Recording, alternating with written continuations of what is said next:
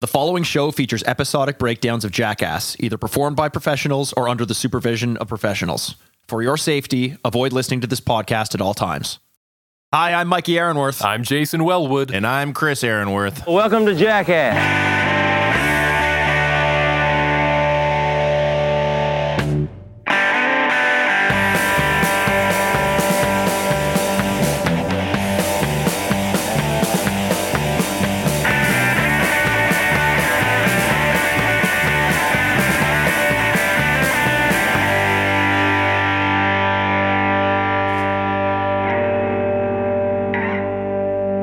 Welcome to Jackass. It's the podcast where we're on a path of destruction through every single episode of Jackass. We are just three, but this time two lifelong fans of the show, reliving the belly laughs, bad ideas, and broken bones. And I say two because our loving friend, now it sounds like I'm giving a eulogy of some sort, like an obituary. Yeah. He's my brother, but he's also my friend. He's not joining us. Chris is sick. By his own quote, he had too many Asian chicken wings.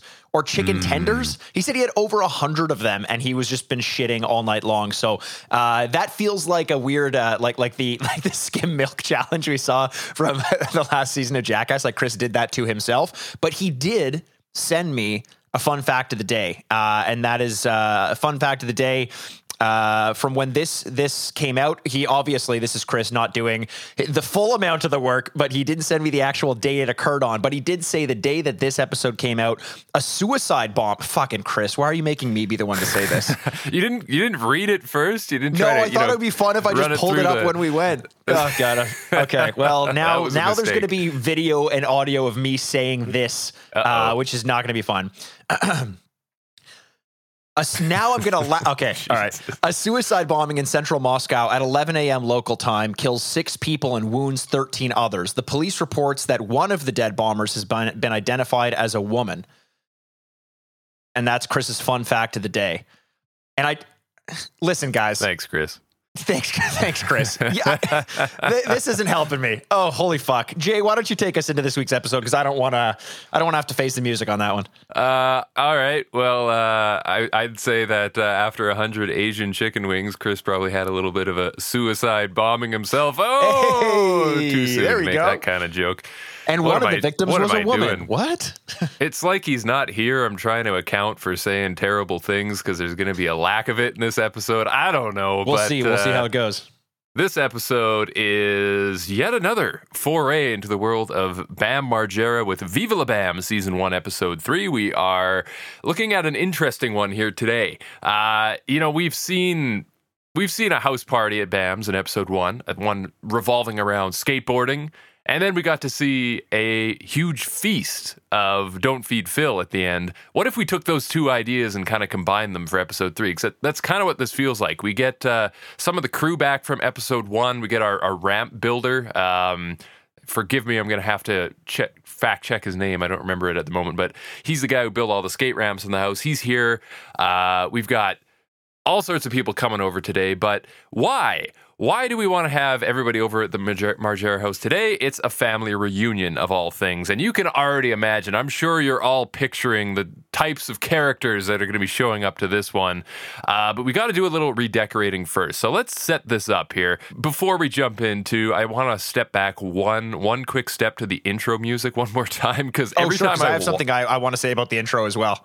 Every time I watch this, it's like the intro makes me feel equal parts like, 1, I'm a part of the family, and 2, I'm struggling with the fact that eventually I could quite possibly end up liking this song and much worse, like this whole genre of music, not out of like personal choice, but rather just a sort of like Stockholm syndrome situation. Yeah. I'm just deathly afraid of the person I will become if that happens, is all I'm saying. Totally agree. The first time I heard this song, I fucking hated it. And now I find myself singing it in the shower to myself, which is just, it's not helping my sanity in any sense.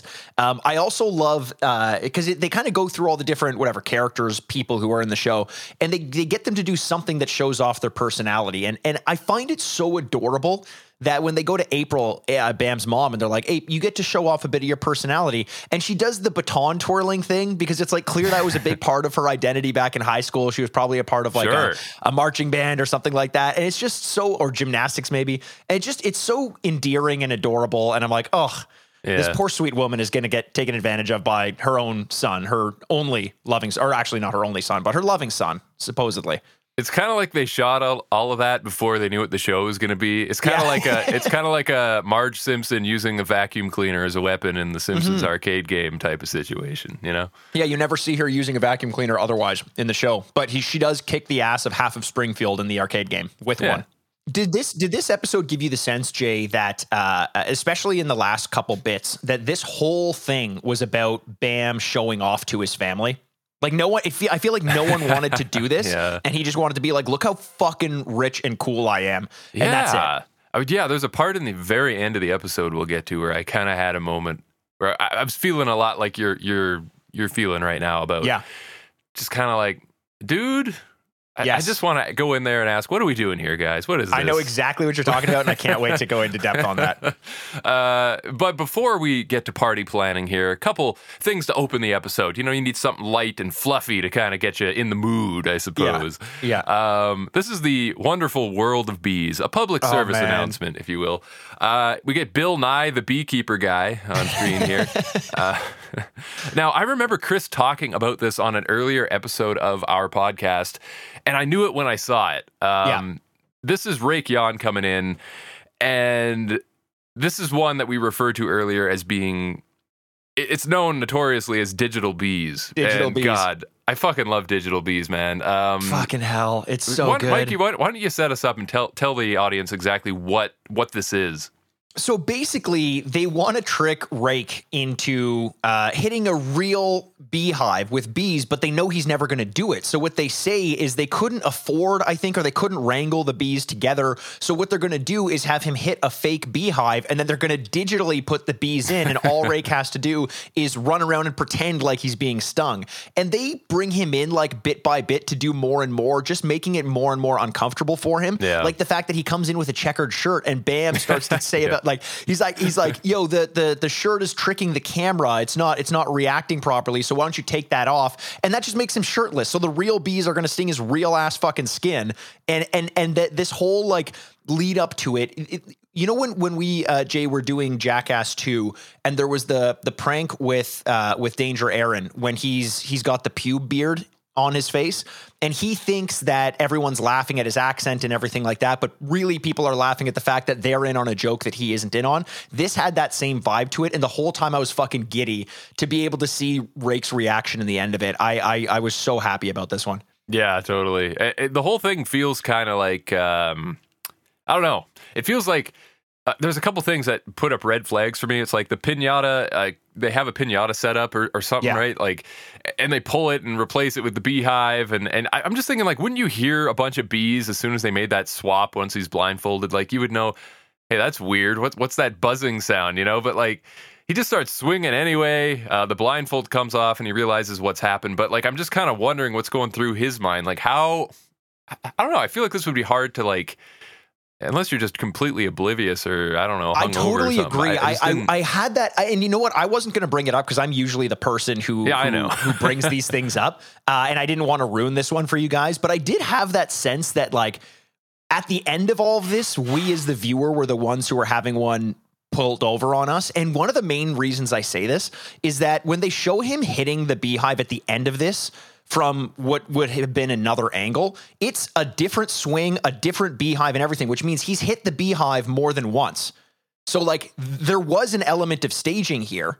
And I think one time he just knew that the bees were actually going to come. And he's like, oh, fuck, okay, you guys got me. Now I'm going to pretend like I'm not getting the bee sting. At first, I thought I was going to pretend to be getting stung. Now I'm going to pretend to not know that I'm about to be stung. It's this real meta. It folds in on itself. Yeah. It's like we're watching fucking Inception by the end of this one. I feel better picking apart Viva La Bam in this manner than I do Jackass, because I really want to believe that Jackass, you know, they're going all in. They're not doctoring it, because that shit's supposed to be raw. I can see them getting away with that from time to time here. You kind of have to for entertainment's sake. So who knows? Maybe the bees were real. Maybe they actually were digital bees and the joke was really on us all along. That would have been hilarious. The one thing I really want to draw attention to here is, two things. One is the fact that when I think there was a singular moment of Rake not knowing there were real bees and then getting the first sting, and that confusion in his head, you can kind of see it. But his reaction is to first smack the beehive again out of frustration, which to me is so like lizard brain that I can't help but love it. And the second thing is once the bees get in his hair, which would be terrible, he headbangs to get them out. And I'm like, who knew headbanging would be a skill you actually needed at some point in your life? Yeah, the perfect guy to get in on that one. But we need to let this family reunion begin. We have a lot of planning to do before the big day. And this is the first appearance, and quite randomly, I must say, of a new character on Viva La Bam. I'm not even certain if we ever see him again. I can't remember. But this is Compton Ass Terry. Now, he's here, baby. He's pretty much a part of the family. According to Bam, he took a wrong turn into Compton and came home with Compton Ass Terry. I don't know the backstory, like the real backstory as to how these two met, but he's on the show and he's with us for much of it. He's a crazy character. This guy's always hopping around, fucking dancing. Love his energy. I love his energy so much. I don't love the energy around Compton Ass Terry. It feels a little bit like Bam Margera when he's around Compton Ass Terry doesn't talk the same way. He doesn't act the same way. All of a sudden, all jokes are about bling bling. Like that's the major punchline in the episode. It feels a little bit like they're taking advantage of him, kind of, or exploit. Like it feels a little exploitative in a way that we probably wouldn't have noticed in the 90s, but is very, very apparent here. So take everything we're about to say about Compton Ass Terry and his presence in this episode with a grain of salt, understanding that we're aware of the context here. But I want to say just objectively, he is a very funny person, and I want to be his fucking friend. Like, he has a great energy, this frenetic, like, nonstop pacing. That's what I was like in my, like, early 20s, late teens. Like, I identify with this guy a lot. Oh, man, he's always hopping around. He's got the best catchphrases. Like, he's nailing off one-liners the whole show. It's pretty good.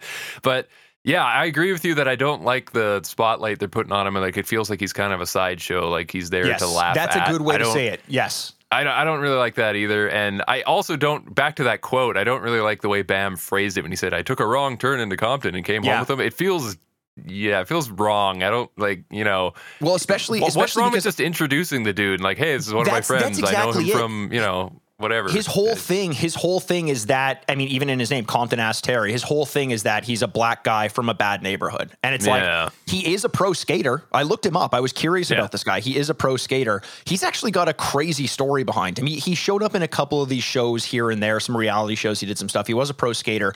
But in June 2005, he was shot twice, but he recovered. And currently, he's facing a murder charge over a fellow skater, Josiah Kashan, I think. I'm not sure how to pronounce his last name, but he's facing a murder charge right now. So this guy went downhill after this. I'm not going to say Viva La Bam had anything to do with it, but holy shit, from this fun-loving guy to he's got some he caught a body, I guess, is what Chris would say. Yes, here in spirit. We gotta keep moving on, though. We got a lot to talk about. Tim Glom was the name of the ramp builder I was trying to think of earlier. So he's here. He's going to build us some, not skate ramps this time. They want to convert the house into a castle, you see. Love it. Just totally reasonable. They're thinking about what they're going to do here. They're drafting out the plan. They've got like 20 people coming over, and as Bam puts it, they're full of that heavy Margera DNA, So we need a big castle door, something that can really, something with big, strong hinges, How about a drawbridge, someone suggests, and here we go. We're off to the races. This is happening. Bam's philosophy here is basically just like, fuck up the house now so we have no choice but to fix it later. Amazing. And that's such a Bam mentality, and I loved it. Yeah, so they just get in there and start wrecking shit. Of course, Ape gets mad, and she was not told about the drawbridge or the moat. Oh yeah, there's a moat too. Yeah. So Bam's blueprints, and they make an appearance here. We referenced this on the show. Just a nice permanent marker drawing on a piece of scrap paper.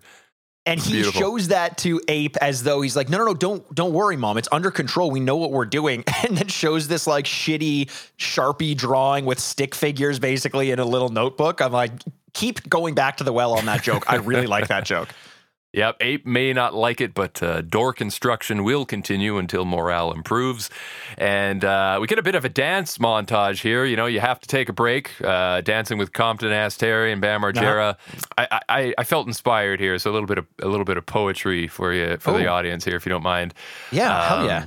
This is Dancing with Compton. Dancing with Compton and Bam. Look at Phil's t-shirt. he still has a steamed ham.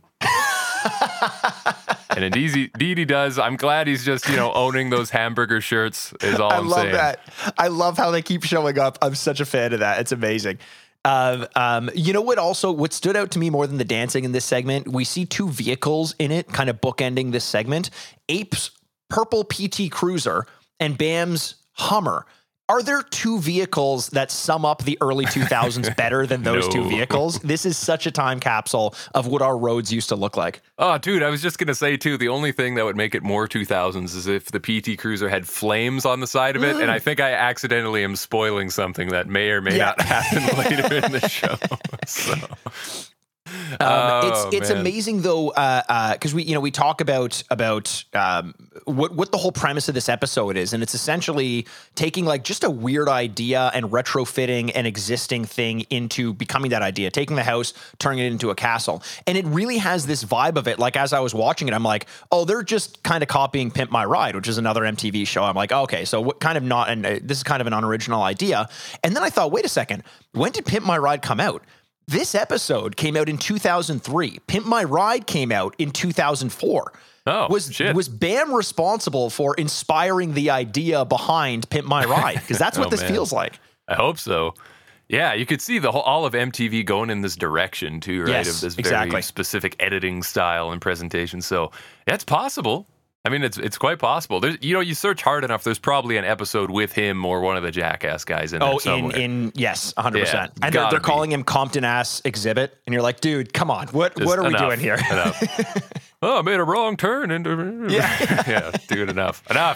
Compton Ass Terry rides an ATV into the Audi. Oops. Everybody loves it, though. Like, he's the most entertaining dude in the house, so I guess he can get away with just about anything at this point. Yes. Phil gets some bling bling for the family reunion, so we gotta hit the road and go into town to make a bit of a shopping trip. We want to look good. They are asking everybody, where's the gold fronts? We need the gold fronts right now. You get the word bling on screen at least 15 times in this segment. So many times. It's overkill, man. It's hard to express to people, though, because we can sit here and point fingers, but it's hard to express to people who didn't live through this era how popular saying bling bling was at this point in time. It was a joke in every single movie. Yeah, like Jamie Kennedy, all of his movies had like bling bling in it. And I know, whatever, we don't need to remember Jamie Kennedy's movies all that well. But like bling bling was like a huge thing. Anytime you saw anyone with either like a really nice piece of jewelry or a real shit piece of jewelry, ironically, you would call it bling bling. At least where I grew up, it was just everyone was saying it. Yeah, I don't know. Like with you and your cowboy hats out in Alberta, like maybe no one's saying bling bling, but you didn't have any of those like rhinestone shirts that cowboys wear out there, and people were commenting on the bling of it. Yeah, it took us a while. We're behind the times. Around the time that country and rap started mixing, that's when it was already a few years too late. But fair. Yeah, it was all new to us, Mikey. It was all new to us. You're still getting more. And I'm not even kidding. At our high school dances, they used to play that fucking save a horse, ride a cowboy all the time, and I hated it. Of course they did. Yeah. Great thing for high school kids to dance around to. Oh, yeah, certainly. Those dances got really horny. We were way too horny for the age group. Very inappropriate. And I think what's more concerning is some of the teachers that were allowed to supervise. Not naming any names, but if you went to school with me, you know who. You know who. Oh, shit. All right. Listen. We got a family reunion coming up. We got to get back to the house and finish this thing up, but not without an Elvis pinky ring for Philip. Yes, Phil has taken a liking to an Elvis pinky ring, of course, and he's bringing that home with him. The Hummer drives away. We, arrive home. One more dance break. Why the fuck not? It seems like they really didn't have much to do in between in this episode. 100%. They didn't have any filler for it. Yeah, but they call the bulldozer company. They get Deco on the phone. He just says bulldozer into a phone, and then a bulldozer arrives on the flip phone as though it has Siri on it. He's just bulldozer and gets a bull. Like he does it to his credit. He fucking has a bulldozer on call on his flip phone. It's amazing. Yeah. Speed dial. Remember speed dial, Mikey? Yeah, it's probably probably number 4. Number 4. Yeah. Everyone had a bulldozer number 4 on speed dial for them. Oh yeah.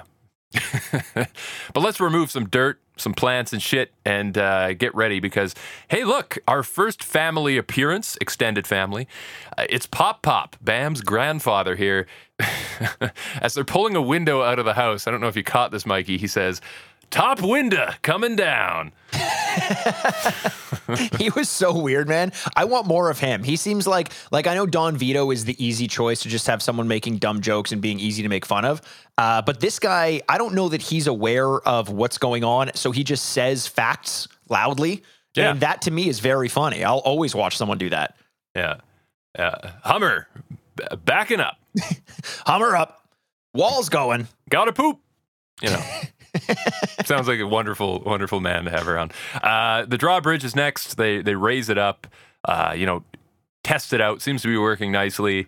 And now we got to have a little bit of an altercation with Ape one more time because this seems to be all that, like, the only conversations Bam and Ape have on this show so far are arguments. And this is another one. He says, "We're having a big dinner," which Ape accuses Bam of being a liar. Liar, you would never do that. You would never have a big dinner. Yeah, I don't believe you. I don't know why she's so outraged by this, but when she asked, why is because I bet, and this kind of goes back to what we were saying. I bet Bam never wanted anything to do with his family, his extended family, prior to this, and so she's like, "What do you mean you're having our family? Why would you have our? You would never want our family over." But now he's doing it to show off that he ain't the Bam of yesteryear anymore. You make a good point. Yeah, maybe there was some friction there, right? And she's like, "Nah, that's not going to happen." Like, I mean, she asks, "Why would you want drama with your family?" Which seems exactly. Is that a rhetorical question? I don't understand why we're asking. But hey, we've got around 30 relatives heading over. Bam gives us a rundown of the two sides. So on Mom's side, you've got the straight-laced crew, and on Dad's side, according to Bam, this is an interesting fun fact. They grew up next to a power plant in Linewood, PA. So Bam has a theory that everybody is fucked in the head because of the radiation. That's his quote right there, not mine. It's funny. Like this one's almost sad because it's like, yeah, that's probably what it is. Like looking at them, you're like, I can kind of see it. Like they're a different bunch. They're a fucking different bunch. Yeah, for sure. Like you see Vito, and that's enough to kind of, pique the interest and go, what's going on? I wonder if there's more of these creatures out there. There are so many more. They're probably like you cut off the head of one and 3 more grow out, I bet. And that's because the power plant. That's a weird morph. Christ. Sounds like a Dark Souls boss. Don't get me started. Vito now. Yeah, there are characters in Dark Souls you find that are supposed to be bloated corpses, and they look like Don Vito undoctored. See? I've never played Dark Souls, but I'll take your word for it. We need some tables and chairs and pink lilies and fuchsia lilacs and all those nice things that make a family reunion really, really what it is. So let's put the finishing touches on because Castle Margera is now done, and in 2 hours everybody will be here, Mikey. Everybody. But first they have to get the food, which is why I don't understand why they're doing this 2 hours before. But hey, it's a editing, bad call. It. Yeah. Here, you got to give me your commentary on this next part. They're going to pillage ye old food shop. Let's go shopping in knight's armor. What do you think of the names here? Do you want to? Did you write down any of the names? You want me to rattle them out? Honestly, here? They were all so generic to me that I didn't want to comment on them. They were like I was expecting something more creative, but why don't you rattle them off and yeah. That's the thing. They're not creative. Like the budget clearly did not go into naming these guys, but everybody gets a subtitle, a freeze frame and a subtitle. You get Sir Rab of himself, Sir Brandon of Dicamilo, Sir Ryan of Dun, Sir Rake of Yoneth. You get the point. It's so missed opportunity. Paint by numbers. Yeah. Yeah, but they go in and they raid the shop. I did love this segment in general, just watching a bunch of people dressed up as knights wreak havoc through the grocery store. And the whole time I was wondering, like, how does MTV pay for something like this? Do they then require the grocery store, like, A, you have to pay for them to shut down unless it's at night, whatever. B, do they have to, like, I'm always thinking about these weird logistics of like how to actually make it happen. Cause they smash into like an aisle and a lot of chips fall off. Do they just charge MTV for everything that falls off the aisle and then MTV writes them a check? Or do they say, here's $50,000, whatever happens, clean it up. We don't care. We're not going to do more than $50,000 worth of damage. Have at it.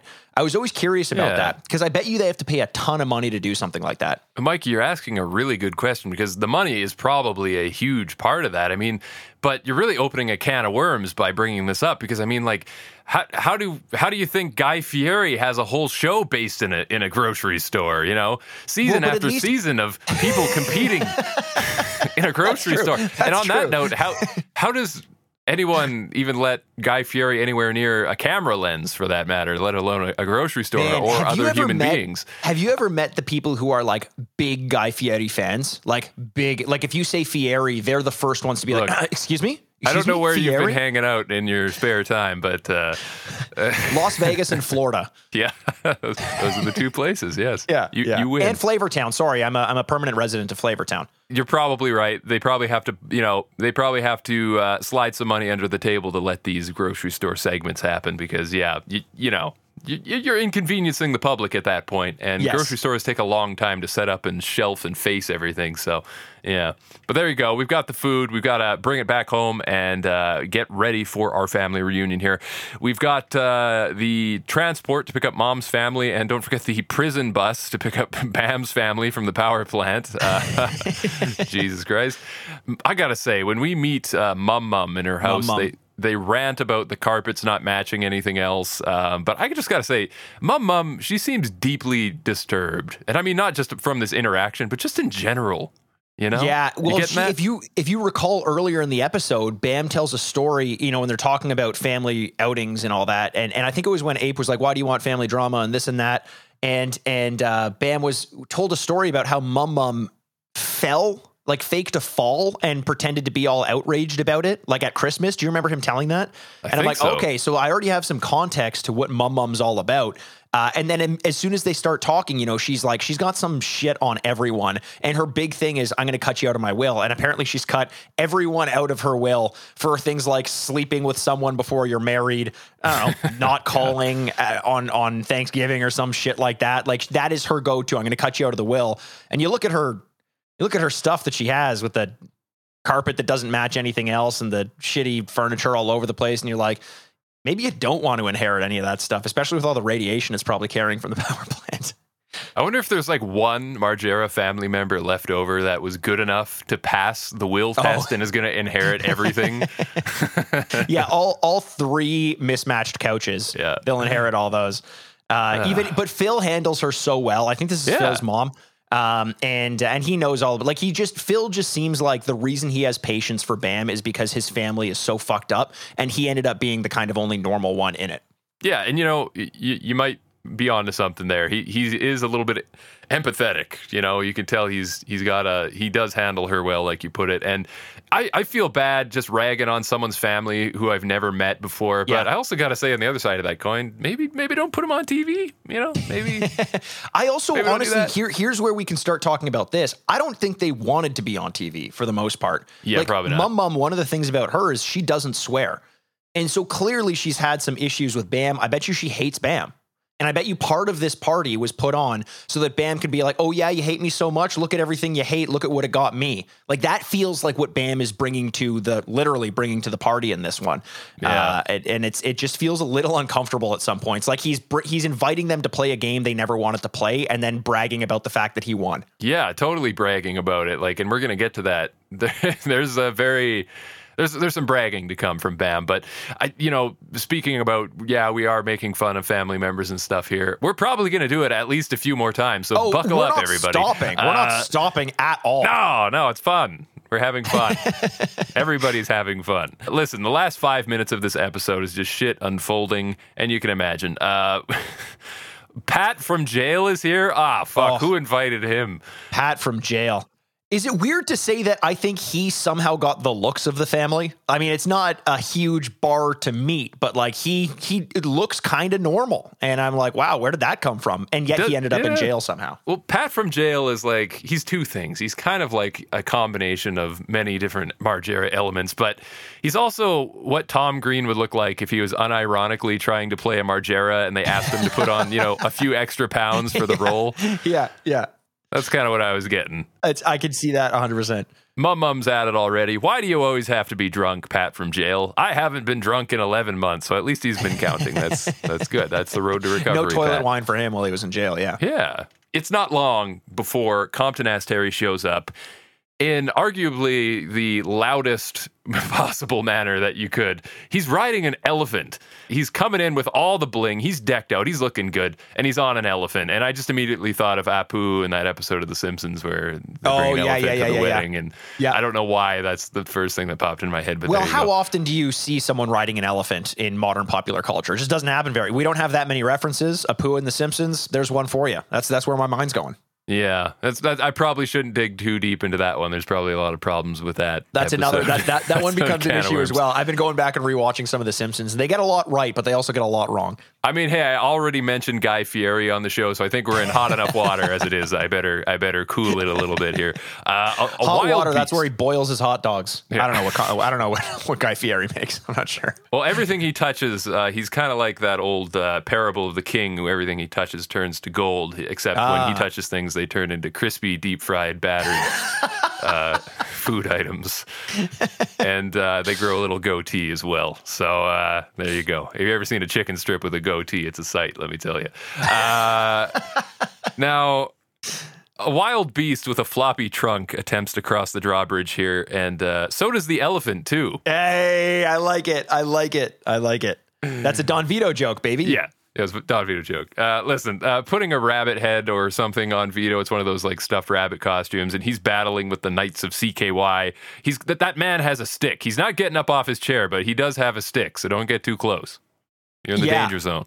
This was a weird one because, like, obviously we know what we know about Don Vito now, so like fucking have at it, smack him around as much as you want. But before we knew that he was an atrocious human being, this felt very awkward to me. Like imagine this is your family party, Jay, and you have like an uncle who's kind of not all there. Like Don Vito's not all there. We know that. And all of a sudden the young kids in the family start coming in and beating him up in a way that is clearly taking advantage of him.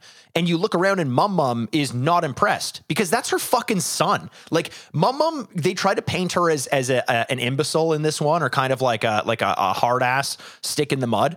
But like, I don't blame her for being upset at this party at all. If I were her, which hopefully I never am, but if I were, I'd be miserable as well. Yeah, no, I feel you. She definitely is standing up for her family to an extent. And I think part of the frustration that's coming from Mum is seeing that, she knows it's a circus here and she doesn't want to get taken advantage of, nor does she want anyone to. And I totally picked up on that as well. And you do feel a little bad for Mum, but at the same time, she just seems like that kind of person who like is just looking to have an issue with someone. 100%. Yeah. I think she's the kind of person who doesn't know emotion that exists outside of conflict, and therefore she's always trying to create conflict. So she probably loved this. Watching this party felt like a bizarre episode of the show Succession, where there are no likable characters and too much money being thrown around that I wouldn't even know how to begin to amass it all. Like it was like if there were a kid in Succession who branched off from the family with all the money and was just even more of an asshole, that's kind of what we were witnessing here. Yeah, and it's really hard to feel sympathetic for some of these characters, even though you might want to at first glance. Except but it's Ape. Ape is always good in my books. She's always good-hearted. And I mean, maybe that's why they didn't have the spotlight on Ape's family very much at all in this, because they were probably well-mannered and just trying to get by and, not piss anybody off. And maybe even said like, hey, like, we get it. We're here. Thanks for the invite and everything, but this isn't our style. Like, you guys do your thing, but please don't include us too much in it. And I bet you behind the scenes, there are those conversations that go on between Ape and Bam. Like, hey, I get it. You need to, that's how you make your money, is making fun of the family. But I will take the brunt of that for my family, her as Ape. Leave the rest of them out of it. They don't want any part of it. Yeah. This is kind of like going to a funeral of someone you never met for the food. Yeah, exactly. Which I do all the time. And it's always not worth it because funeral food sucks. Well, I mean, you don't want to you can't do anything too exciting. It's not like we're doing, hey, mojitos and tacos. Huh? That's the party that I want to have at my funeral. I will make an attempt to go to Guy Fieri's funeral, though, because I can imagine, he's going to take us to Flavortown one last time. Yeah, and wait till you go see that crispy fried coffin they got him set up in. That's going to be No, something. oh my God, no! They put him in a coffin. And then instead of lowering it into the ground, they lower it into a deep fryer like it's French fries. Oh God, I hope so. He's the oh my God, he's the cheese inside the jalapeno popper. I love it. All out of the bubbling oil. Once he's out, you just see like the glasses float to the top and just kind of rest there, bobbing up and down, like his glasses that he wears upside down on the back of his head as though it's jewelry. Oh, Fucking hell, man! Have an assortment of dipping sauces at the table up front. Everyone reach in and grab a finger, a Fieri finger. Oh God. We should just do a podcast on. Let's start grocery games next week. Fuck this show. Yeah, I'm into it, listen, man. We're almost at the end here, guys. This has been a little chaotic, a little depressing. It's not the kind of party I'd want to be at, but we got to have some fun with Vito before we wrap it up. They've got the head of what is this? A cow, a goat, a pig? I didn't see what it was. I think it was a pig. Yeah, a pig head. They want him to eat the eyeball, and Mum's not having any of it. She's getting upset. It's not long before they get him chugging some beers out of the big, medieval style tankard. Yep. And she comes up and says, "You're going to kill yourself from overeating," says Mum. And he's like, nobody ever died from chugging 2 beers. And he's probably right. He's probably right. We didn't see what he chugged before then, but still. Yeah, I kind of feel like this is the point where I saw Bam standing up in front of the crowd. He's holding his beer up, and he's kind of like got his arms out like, "Look at me. Look at what I've created 100%. And yes. This is the moment where I was kind of like, what are we doing? What is this? Yeah. I don't need this. It felt very much like it was in for himself. And then we focus on Mum passed out in the forest, like passed out from alcohol in the forest and just complaining about what's going on. So she's clearly been drinking as well.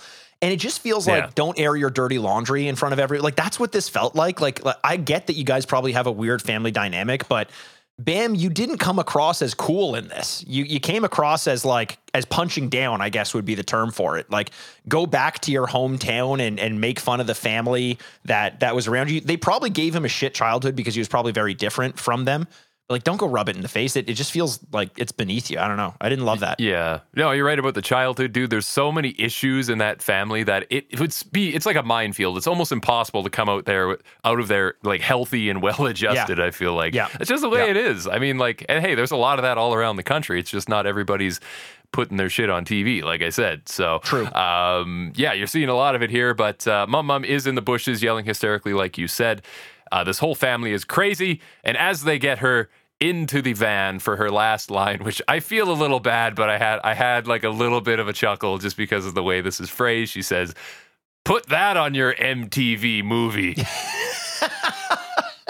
Well said. It's so good. Like, everything she's saying, she is not wrong. Objectively speaking, this family's crazy. 100%. You're right about that. You are correct about that. Put that on your MTV movie. They will, and it will draw attention. She's not wrong. She's not wrong. No, not at all. And as she drives away, we put an end to this madness, and we come back after the party for a little bit of a Compton Ass Terry outtake reel, I suppose. Yeah. I don't really know where this fits in. Again, it's just B-roll they had. They're like, let's put it in. We need to fill time. So Exactly. it's basically just him walking around with his boxers up at waist height and his pants down to his knees, and Ryan Dunn goes, for good 30 seconds. And It's weird, man. It's weird. Really weird. Bam comes outside, you can tell it's the morning after, everybody's a little hungover, he throws a half full beer out because he's that cool that he's like, look at me, So cool. littering on camera. Look at me wasting beer. On my own property. They get a complaint from the city here. He's holding a letter. It's a violation, if you will. Concord Township zoning violation enforcement notice. An elephant was reported. $600, please. $600 for an elephant. That's it? Yeah, I know. I thought the That's it? same. If someone can afford to bring an elephant into their house, $600 is nothing to them. Like, where do you come up with that number? You just like, do you have it written down? Like, nowhere in the rule books does it say you can't, like, a dog can't play basketball. Like, where in the rule books does it say a dog can't play basketball? Wait a minute, what? Like, that line from Air Bud. Like, nowhere in the rule books does it say a dog can't play basketball. You've never seen that in Air Bud? Yeah, I know, but how is that relevant? Because at some point someone had to be like, yo, they had an elephant over at their house. Like, where in the rule books to that township does it say you can't have an elephant? Was the elephant playing football? I don't understand. It's just the fact that was there a rule that dictates no elephants in the house? I guess. You know? I don't know. It's animal doing thing. It's dog playing basketball. It's elephant crossing moat. Like, all of this stuff, it feels weird that they have a rule against it. If you want a rating for how I felt about this episode, let's compare it against Air Bud for a moment, shall we? Okay, I'd love to. What the quality of this episode, the quality of it as an episode, as a visual product that you can watch. Let's keep in mind that Air Bud was once the movie that reached the status of coming free in a box of Lucky Charms on DVD. I think I'd watch Air Bud before I'd watch this episode. Just saying. It had some moments. I liked the bits with Compton Ass Terry. Like, when he was Robin Williamsing himself and just being frenetic and energetic and improvising and making everyone laugh, loved that shit. But when they tried to take control and give a narrative to this episode that just felt bizarre to me, didn't love it too much. It had its moments, but like, this is a forgettable episode for sure. Oh yeah, 100%. It did have moments, but yeah, overall, man, I don't know. I guess you thought seeing Bam's family was going to be this entertaining, laugh out loud thing, and then it actually just leaves you feeling kind of depressed. Sad. Kind of leaves me feeling like I need to just go out to the closest fast food Guy Fieri joint and get some chicken strips and extra goatee on those. I think this has been a fantastic time speaking with you here today, Mikey, despite the circumstances we find ourselves in. A little bit of a depressing episode. We're down one member, but hey, you know what? We made it through, and we will live another day. I will note here before we cap it off, Bam also had one more piece of paper in his hand at the end of this. It was a thank you note from the neighbors, which I think was probably just a "you're no longer in the will" note from Mum that he was passing off as a thank you note from the neighbors. 100%. That's just my take on it. And that's my take on this episode. Thank you for joining us for another episode of Jackassed. This was fun. Next week we'll be back on to Wild Boys as we do.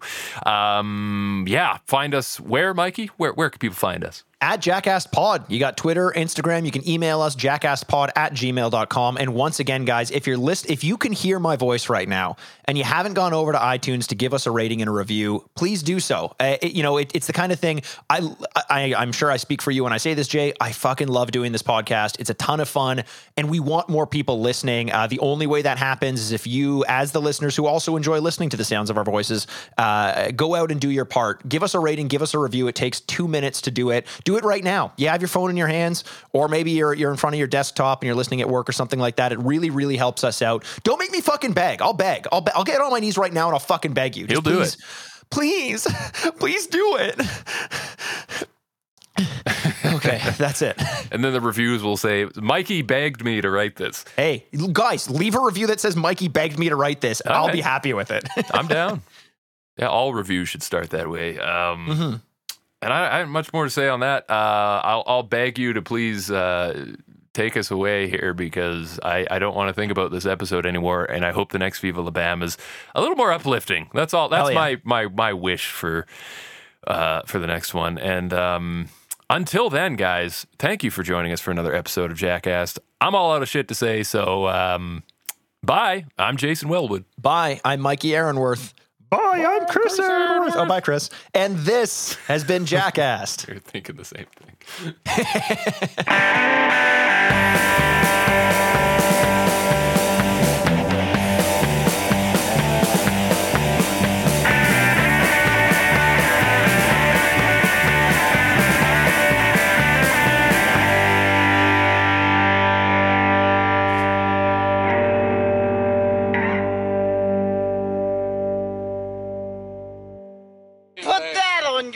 TV movie. Furnished by Sad Styles Productions. Get into it. This was a Press X for Sound audio production.